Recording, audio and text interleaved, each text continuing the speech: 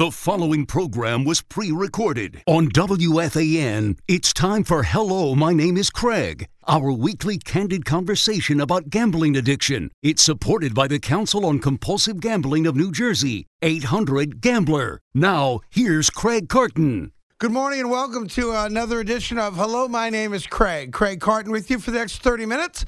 An open, frank, honest conversation about gambling addiction. We espouse no particular belief on how to get healthy other than it is possible. Joining me as always this morning, formerly from the New Jersey Council on Compulsive Gambling, better known to you guys out there as 1-800-GAMBLER. Our sponsor is Dan Trillaro. Dan is now with Epic Risk Management. Dan, good morning. How are you? I'm doing well, Craig. Good morning. How are you today? Doing great, thank you. And from South Jersey, we have Brett on the show, and Brett, kind enough to share his story of gambling, and much like myself and Dan, he is a compulsive gambler. Brett, thank you for joining us this morning as well. Thanks for having me, Craig. Appreciate it. Of course. So the good news is that you're in recovery. Allow me to ask you, how long has it been since you made a wager? 9/11/06. That's a funny date, 9/11, right? We're never going to forget that. Sure. But for me, that was my bottom, 06. So I'm coming up on just celebrated around 15 years. Well, congratulations on that. That's amazing. Let me rewind the cart here a little bit and get back to a time in your life that I'm sure you're not fond of, but when you were gambling. How did it start for you? Were you a card player, a sports gambler, a lottery guy? What was your game? So I grew up with sports kind of being a part of the culture in my family and my community, among my friends. We played sports, we watched sports, and then we quickly learned that you can gamble on sports. And while we were young kids and there wasn't a proper venue to do it, we created any kind of gambling action we could. I remember one of my best friends growing up in fifth grade. Every NBA night there was a game. We would each recruit 3 or 4 players from that night's card, and then we would compare the next morning how many points each of them scored. Huh. And the time I spent the just being involved and staying up and listening for the results of the Atlanta Hawk game to see how many points Hakeem Olajuwon or Dominique Wilkins scored was exciting, and I got the itch quickly. Yeah, it's interesting. You're way ahead of your time. You kind of were creating fantasy wagering before it existed. That's right. I'd like to take a little credit for that. Well, nobody's going to give you any, and the check's not coming for sure. All right, so as a kid, I mean, that to me is very natural. You know, I remember as a kid in elementary school, you know, someone passing around parlay cards, and, you know, if you could pick 10 games, you'd win, you know, X amount of dollars, et cetera. So I think we're at the same age, but that doesn't mean it's a problem. What time of your life do you think you went from you and your buddies doing it for fun to, hey, wait a minute, something's going on here? It's a good question. I had a couple older brothers. They too liked the action, exposed me to sports gambling, card playing. I mean, as a kid, every Friday and Saturday night from, I would say, 6th grade through 11th grade, right, we played poker, and we played high-low. We played AC-Deucey. We played 7-card stud, Chicago, all the great games of our youth. And, it would start, each kid would bring $10, and by the end, you could lose 100 or 2. And it got pretty emotional. You know, you're with your best friends, and the guy's down $250, and you see tears swelling from his eyes. Right. But we were back at it the following weekend, and we were there with our coins and our bucks, and I even remember paying $1.10 for $1. Like there was the cash was more valuable than the change. I hear you. You guys had the whole thing laid down. Danny, let me go to you on this. Youth gambling, gambling as a kid, gambling with friends, and it's the norm. So no one's got a problem. You know, it's what we do on Friday and Saturday. You know, that's the story for a lot of people. Yeah. Yeah, Brett highlights something. It brings me back to my youth. That, going to the local library after school or Friday, Saturday night with a lot of change, and he just hit it on the head. Having those bills really made a lot more. You would pay a premium for bills over change. But it's funny. Like fast forward now, young people still do that, but they're doing it on social sites. They're doing it with technology instead of in person. So it's the similar behaviors, not seeing the negative. You know, he did kind of say something, Brett. You see the tears welling up, and some people might just think, oh, you know, it's fine, you'll get it back next week, or, you know, you laugh about it. And the person who's starting to feel that kind of way doesn't really know what they're feeling. Like, they know they lost some money, but they're going to be right back at it thinking they just had some bad luck, or their skill will get them that money back next week. We still see that today. And that's one of those early warning signs that we start to get concerned about with youth. They just don't see the harm, nor do their friends or buddies. Yeah, and you don't know who to go to for help either, which is a bigger problem 20 years ago maybe than it is today. So, Brett, you're gambling on a regular basis throughout your childhood. At some point, you grow up, I assume go to college, get a job, and it becomes a financial problem at first, an emotional problem, a time problem. When you look back on your life and you're gambling as a young adult into a real adulthood, you know, which one of those things or all of them became problematic? I think all of them, Craig. I mean, in college, it was like you talked about earlier, those 3-team parlay sheets. And not only was I playing them, but I was distributing them. You know, there's some ego that goes with gambling, that you feel like a big shot, and you know sports, and you know which team is going to be favored and what the spread is, and how to play the over and the underdog, and all I need is the underdog to score 16 points, and I can't lose both. Like, we got very thoughtful about this stuff and started to believe our own. You know, casinos came next, and that was the ultimate playground. There was nothing like having the dice in my hands and getting on a hot roll. It was a high like nothing else I can describe. You know, obviously there's a lot of money on the table. You have a good roll. You're starting to just, every time a number comes up, you're getting a payoff. This is never going to end. And then inevitably the 7 comes up. You watch all your money go off the table and you're disappointed. Even if you had a good run and you made a lot of bucks, it's like that last hand is when they sweep it and you realize how much money you actually had at risk. So casinos were absolutely, but you couldn't go to the casino every day. Right. I went 4 or 5 times a year. I thought it was social, but you know, the juices were flowing. My heart beat an extra beat when I walked into that casino floor and I felt like I was home. So walk me through, when did it become a problem and how did that problem kind of manifest itself in your life?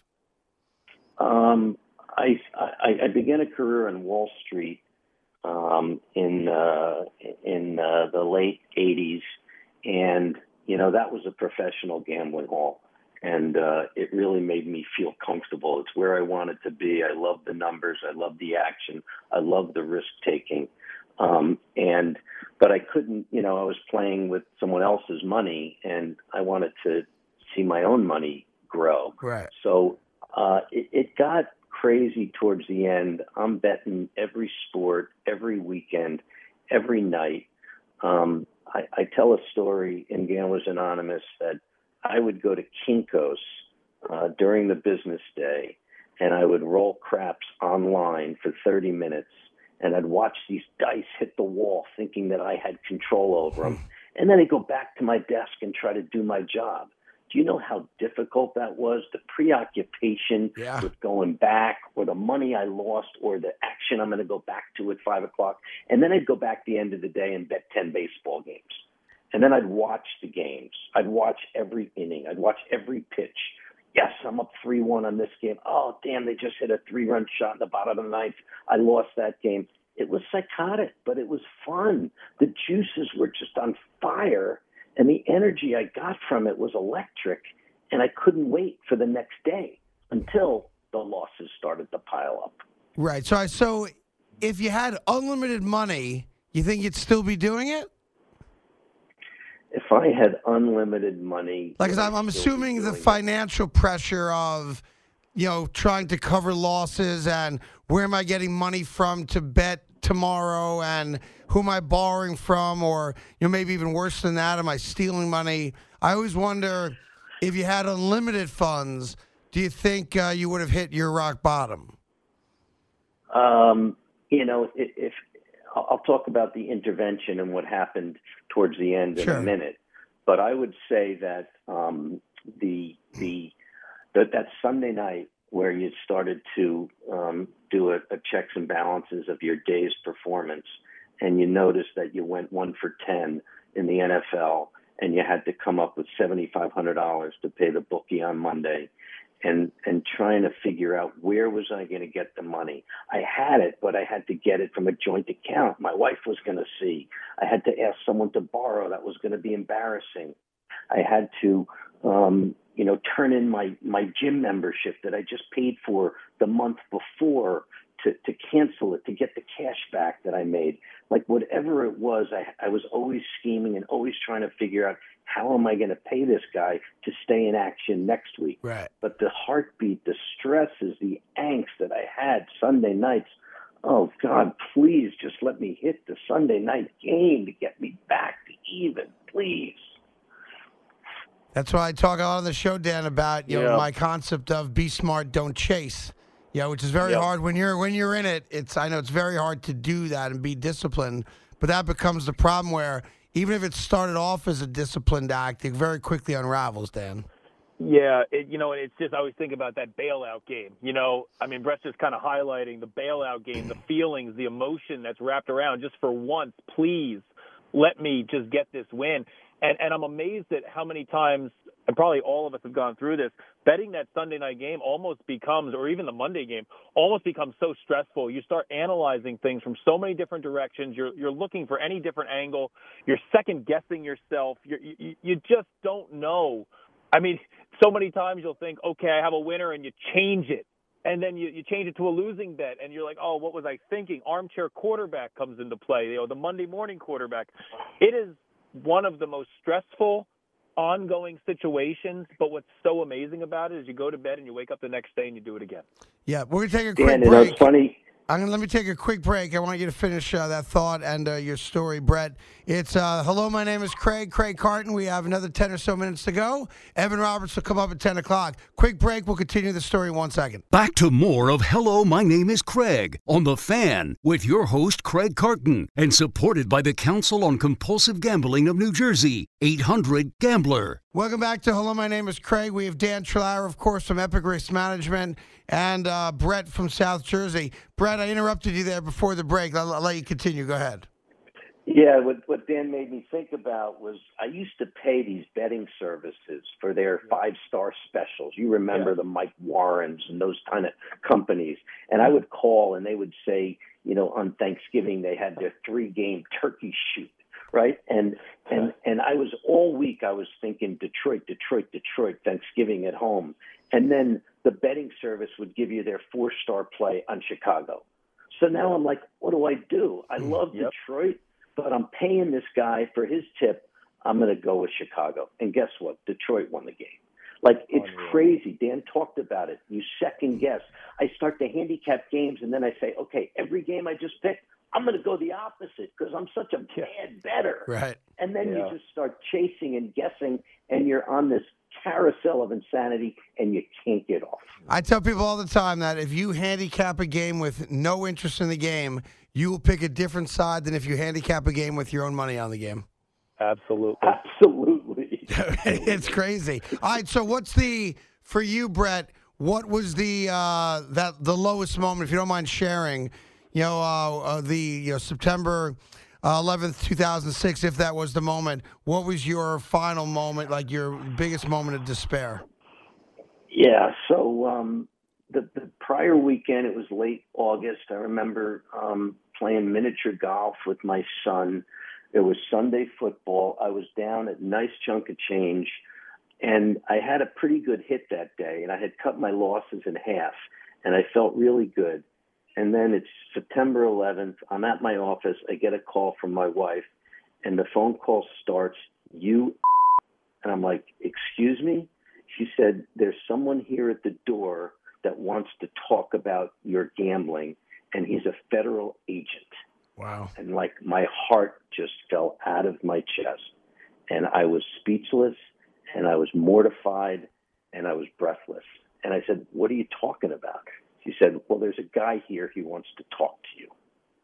And basically what went on is, I don't know if you remember, there was a period of time where they had like these middlemen that would collect the money that would go to the sports book. Right.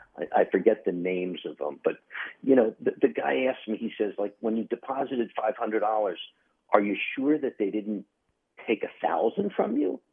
And I said, you know what? I'm not sure. He says, well, we think there's this huge scam going on with these middlemen, and you're right in the center of it. I said, well, what do you know about my gambling? And the guy said, well, we know you're down about $12,000 this month on your credit card, and you've used Western Union another 5 times. And I'm like, what? Like, they knew everything, Craig. And it was like, oh my God, the gig was up. So but it was so interesting. So, pardon me for interrupting. Yeah. It wasn't that they weren't investigating you for some kind of criminal wrongdoing. They were going after someone else, and your name popped up as a customer that might have been taken advantage of, yeah? That's exactly right. But at the time, I didn't know it, and I had to hire a lawyer to say, where are they going with this thing? Do I need to be protected? What am I supposed to say? Because I should point out for a lot of people, prior to this recent legalization and proliferation of legalized gambling, it was never illegal to place a wager. It was illegal to book the wager and charge a vig on it. So for people like Brett, like myself, like Dan, who at some point in our lives had bookies or had online services in which we were we could actually place a wager, there was nothing against the law in doing that. The folks that were breaking the law were the ones that took the wagers, just so people understand the difference there. Go ahead. Yeah, so that's exactly right. And the thing died a slow death. They didn't really want me, but they put a little fear of God in me. And, I got a comment from my wife, like, if I ever hear of you making another bet or gambling, it'll be the last time you see me or your children. Sure. And that was my wake-up call. And, it was kind of a divine intervention, Craig, because while it scared the living daylights out of me, it didn't cost me my career. It didn't cost me my checkbook. It didn't cost me my marriage. At least it didn't seem to be at that time. But I got to tell you, it was a long struggle back to build trust and to develop that relationship again with my wife. That trust has been completely violated. Did you admit right away once the jig was kind of up, hey, listen, I have a gambling problem, or did it take you a while to really come clean and be totally honest with your family? Under the counsel of Gamblers Anonymous, which I went to quickly, I was told that you need to come clean. And I didn't like that idea at all. I got to be honest. Like, he doesn't need to know the details, the depth, the chaos, the psychosis that went along with it. Right. But in due time, I did. And I came clean with the numbers. I came clean with the regularity. I mean, listen, she knew something was up. When you're at a brunch on a Sunday having at 10 to 1 and you excuse yourself to go to the bathroom and you're gone for 15 minutes because you got to find a payphone on First Avenue in Manhattan, and half of them are broken and half of them are occupied because there were no cell phones then, and you're panicked to get to your bet and you rush back to the table. Where were you? Oh, there was a long line in the bathroom. I mean, it was absolutely crazy. So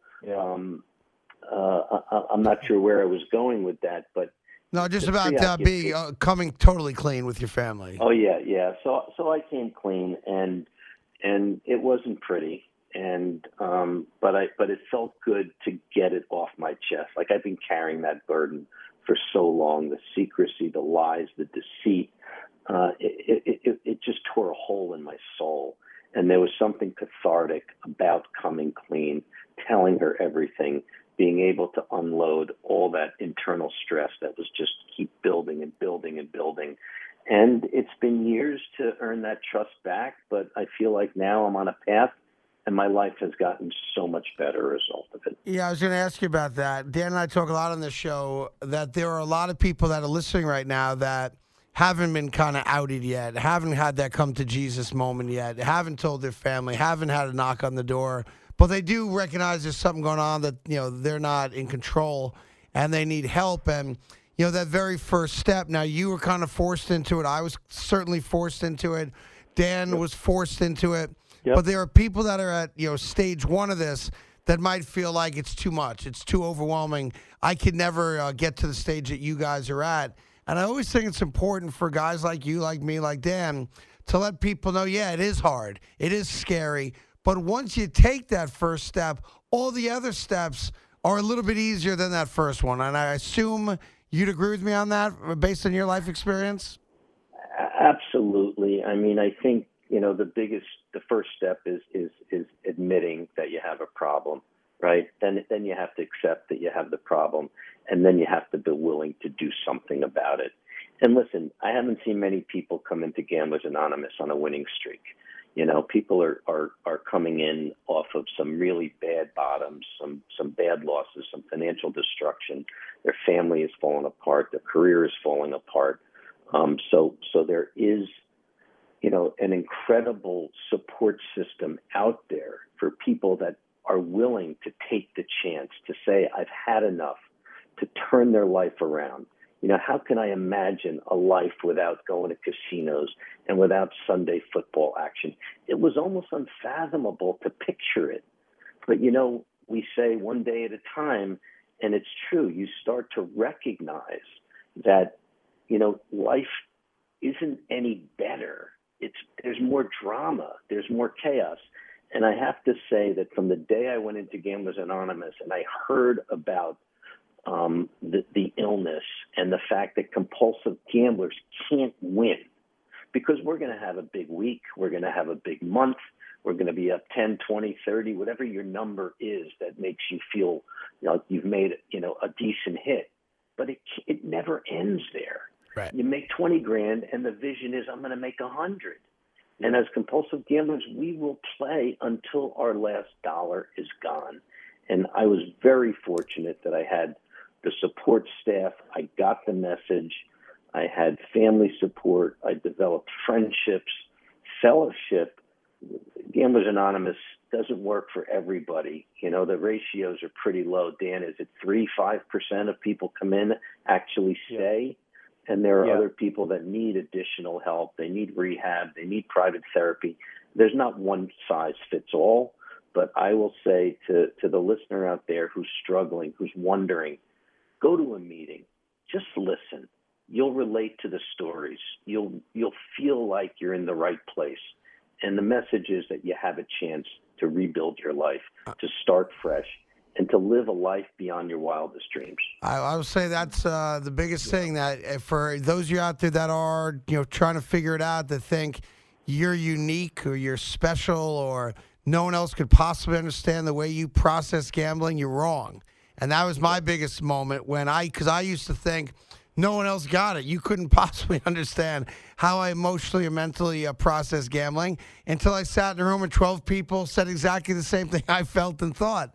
There's commonality throughout it, as I imagine there are with all addictions. Final thing for you, Brett, for those people, here you are 15 years later, and the amount of open mental space I imagine you have that used to be used up worrying about gambling and money and all the things that came along with it. I imagine it was probably the biggest thing to get used to. That wow. I have all this available space and time that I can spend on good things as opposed to worrying about those things. Yeah, listen, we spend, as addicts, we spend a lot of time feeding destructive behaviors. And I think, the real challenge and the opportunity is to fill that time with constructive behaviors. What does that mean? I think it's different for everyone. For me, it's embracing recovery with the same energy that I embrace my addiction. It's getting healthy. It's going to the gym. It's burning those endorphins. It's creating new relationships and connections with people where gambling is not the only topic of discussion. I had to change my social network.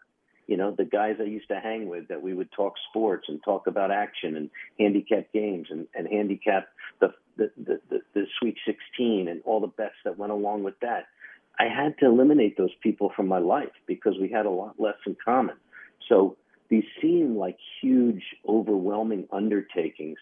They're really not. And you just got to take that first step to admittance and acceptance and then you're on your way. And if you really want this, and I say to young people that ask me for help, I say, are you willing to go to any lengths for your recovery? And if they say yes, then I'm willing to do whatever it takes to help them. And that is really the beauty and the power of 12-step and recovery programs. People who genuinely want to help another person see their lives improve without any ulterior motives. Yep. Like, that's the thing that just blows you away. Like, what's in it for that guy? He just wants, that's the real beauty and power of GA in my case, and I owe my life to it. Well, I appreciate you coming on very, very much. We'll let you go here, then I'll wrap it up with Dan. Thank you for taking the time to share your story. I do think it makes a difference.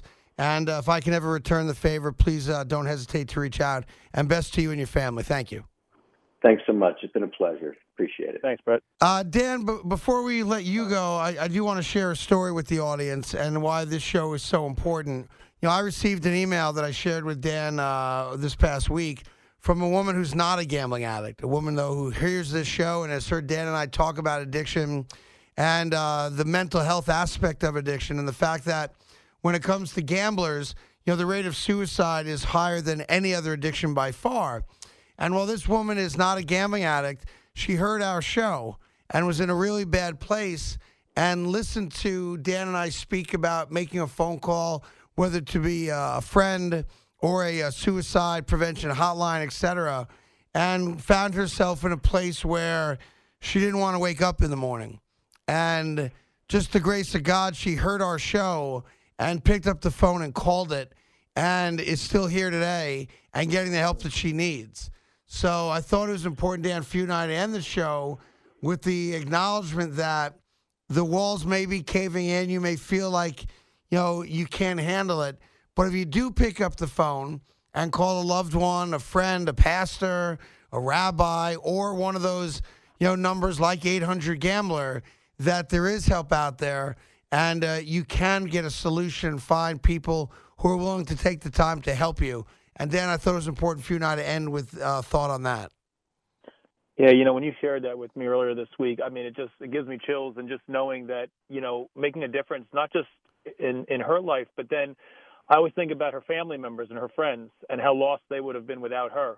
And, gambling addiction, obviously it impacts the person with the gambling problem, but it resonates that we always have to remember about the loved ones and family members and other people who might be listening to this show and other shows that are out there who may not necessarily struggle with gambling, but they're struggling with something. There's just something in their life that they're having a hard time with, and to always remember that you're not alone.